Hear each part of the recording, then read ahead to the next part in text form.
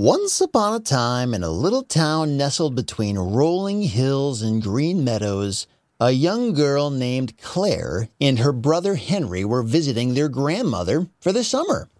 Grandma's house was a special place, filled with memories and treasures collected over the years, and Claire and Henry's grandmother was actually a famous artist, known around the world for her paintings and sculptures and other works of art. But of all the masterpieces in her house, there was one work of art that stood out among the rest. It was a great big painting that hung in the center of the living room. It was a picture of a bustling market scene from olden times, and this painting was so detailed that at first glance, it looked stunningly realistic, with merchants selling their wares on a busy morning, children chasing after one another, and townsfolk going about their day. Now, when most visitors would come to the house, they would stand and admire the painting the first time they walked into the living room. They might stare at it for a moment and say something nice about the piece and then go about their day. Almost nobody paid much attention to it after their first glance. That is, nobody except Claire.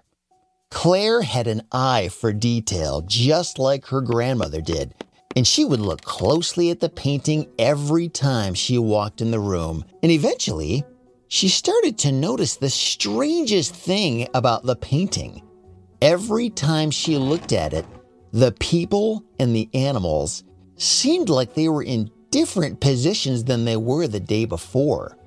At first, Claire noticed it with the fruit seller's cart. One day, the cart had been near the town fountain, but then the next day, it was on the other side of the square. Claire thought maybe she was just misremembering it, so she began to make daily sketches of the painting to be sure of what she thought was happening. And after keeping track of the changing details each day, she found that things in this painting were definitely changing. But there was one thing that didn't seem to change.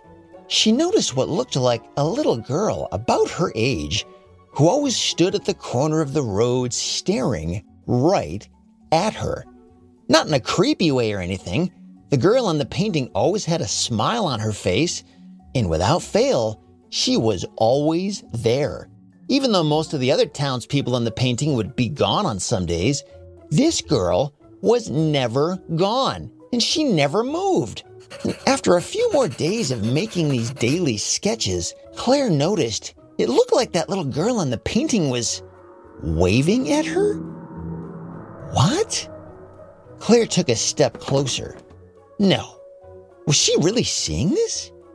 Claire stood closer to the painting and looked around to make sure no one was watching. And then she reached out to touch the girl's outstretched hand. And suddenly, the world around her blurred and she felt herself being pulled into the painting.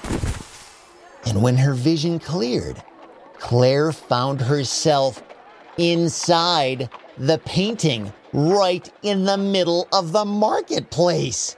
The market was buzzing with life all around her. The air was filled with the aroma of fresh bread and spices and the gentle hum of 100 conversations happening around her. And then she looked up and she saw the girl from the painting. She was standing right there in front of her. And so the girl introduced herself. "Hey there, I'm Eliana. I've been waiting for someone from the outside to visit," the girl said with a twinkle in her eye. "What is going on?" said Claire. "Where am I?" "Well, you see," said Eliana, "this painting is a magical portal between your world and ours." And Eliana kept explaining, "Every night when the world outside of this painting goes to sleep, we come alive and go about our lives and shift places. We've all known about your world for years, but we had no way of reaching it until now." Claire was amazed, and she spent the entire day with Eliana as the two girls explored the world within the painting, making friends with the villagers and playing together.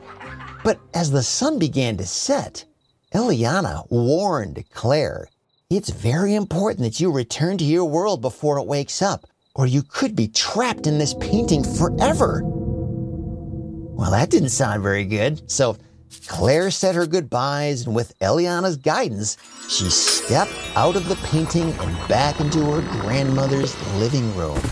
And the painting shimmered briefly before it returned to the way it normally looked. Claire couldn't believe what just happened. She rushed to the kitchen table where her grandmother and her brother Henry were already eating breakfast. "Oh, there you are, sleepyhead. We wondered if you were going to join us," said her grandmother. Claire blurted out everything she had seen and done in the painting the night before, and Henry just sat there with his eyes wide open and his spoon hanging out of his mouth, not sure what to think. But to Claire's surprise, her grandmother smiled knowingly and said, "Oh, how very interesting.